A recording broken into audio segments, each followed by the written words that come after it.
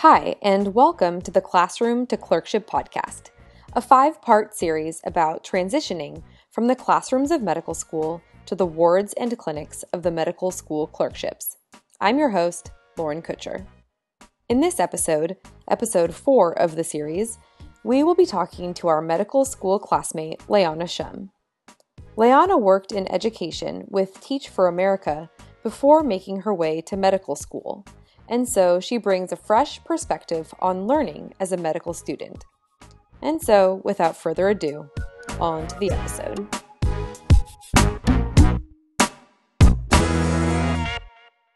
Hey guys. Hey Lauren. This is Maya here. We're here today with 4th year med student Leanna Shum. Hey Leanna. Hi guys.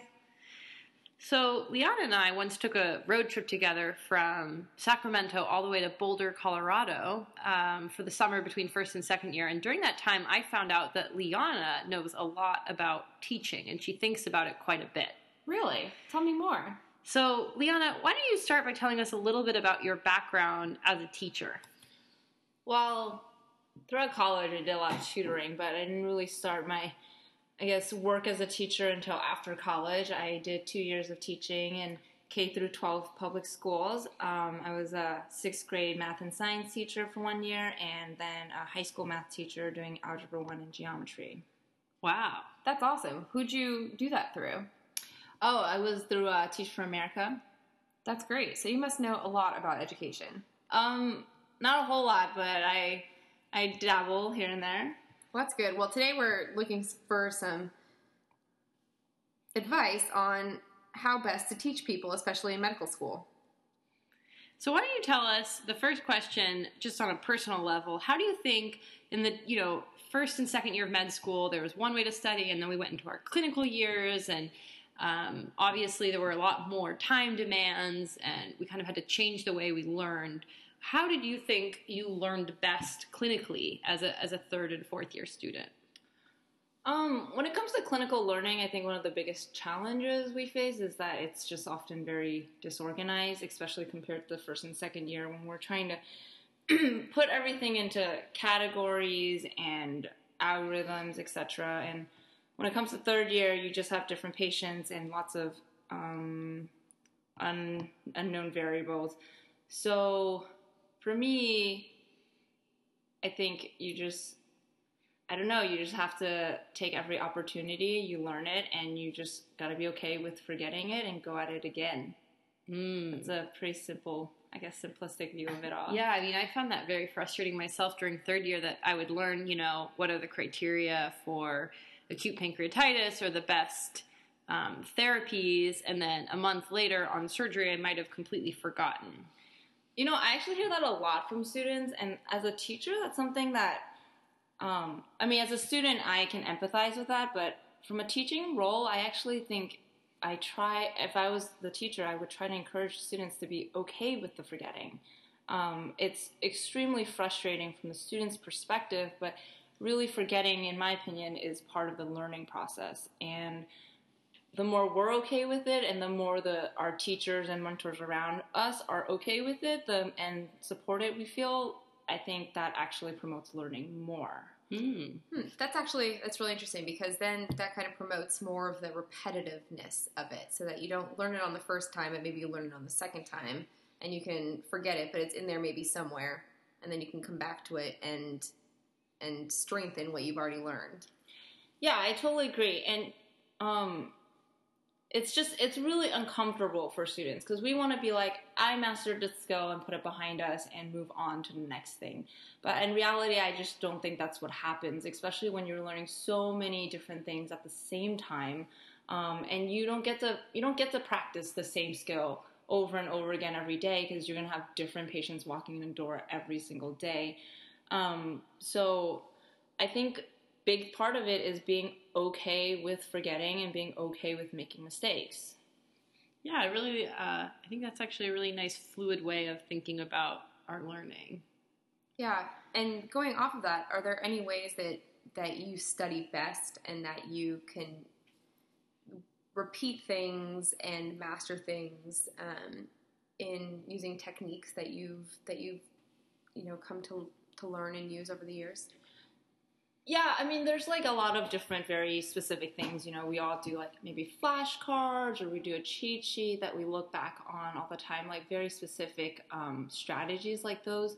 But I actually tend to think of it just kind of very broadly. And when I think of learning, I think of two things happening. We encode knowledge and then we recall knowledge. And that's actually, I think, what learning is. And when we are able to recall the knowledge, I think that's when we say we've learned something.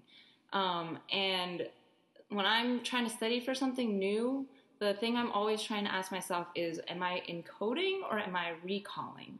So, for example, you know, we might have the tendency to, in attempts to be organized and make sure we get through everything, we might read through a textbook page to page for a chapter and working really hard making sure we don't miss anything. But by doing that, we can mistakenly be encoding over and over again the information in that text without actually checking to see if our brain is able to recall the stuff. So we may understand what we're reading because we've taken the time to go through a text, but when asked to explain it or asked to apply the knowledge, we can't recall it because we haven't practiced those pathways in our brain. That's actually really, really good and sound advice. I would say that that's more of a you're more of a proponent of practice questions then, and asking yourself questions on and recalling it that way. Yeah, that's essentially that is. I would say doing practice questions is a perfect example where recall is the primary thing you're doing. And it's always a little mixed picture, but I would say, yeah, that's one of the main things happening with practice questions, and that's actually what I really prefer to do, and did a lot of that during third year because it was so hard to get through an entire textbook, and it just seemed like if I was only going to get through a few chapters here and there, then even if I knew a few topics really well, I would be just a pretty incomplete studying. But, you know, the thing is, when I say think about recall and not just encoding, you can actually do that with even when you're reading a textbook. Because what happens is, you know, you can read through it and it become rote and routine and you're just going through it and making sure you understand it. Or you could be reading and constantly asking yourself questions and constantly taking a pause and test your brain and be like, what are the last 3 things I just read? And it's like, can I recall it on my own? Or reflect, just a lot of reflecting often while between encoding new information.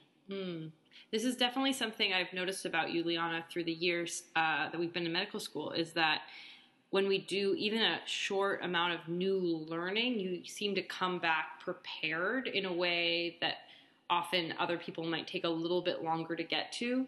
Is that because you kind of test yourself periodically throughout every new chapter, every new PowerPoint, rather than kind of building up a lot of knowledge and then waiting till the end to test yourself? I think that's actually, I think you intuitively kind of are thinking in the way that would make this the most effective. You know, for example, there's lots of opportunities you can find for yourself to be constantly quizzing yourself in your brain. You know, if you're sitting through a lecture, you know, it could be encoding, depending on how difficult the material is for where your current stage of learning is. If it's so difficult where you're just trying to understand a concept, you're not going to be testing yourself on recall. That's the early stages of learning, whereas recall is probably the final or later stage. But if somebody's going through a lecture and there's a lot of it where you're like, oh, I know this stuff already, and we have a tendency to either just keep listening and just confirming like, I know this, or you could be quizzing yourself as the instructor is talking and ask yourself like, okay, what are the things that they're going to talk about, the next 3 things or next criteria for this, etc. And every single time you quiz yourself before they tell you the answer, you're going to get a confirmation when they say something. You're like, oh, that's exactly what I was thinking. And that's an opportunity where you're strengthening your ability to recall that information. Awesome. So that's Liana Shum on creating quizzes in your everyday life. Yeah, I think that's a great advice for students who are looking to study for shelf exams and board exams and more. I think that the more we do practice questions, the more that we can recall things and the more that we test ourselves as we're learning, the more we can also recall things. I think it's important to know the difference between encoding and recalling, and I hadn't actually really thought about that before. Well, thanks so much, Liana. Thank you guys.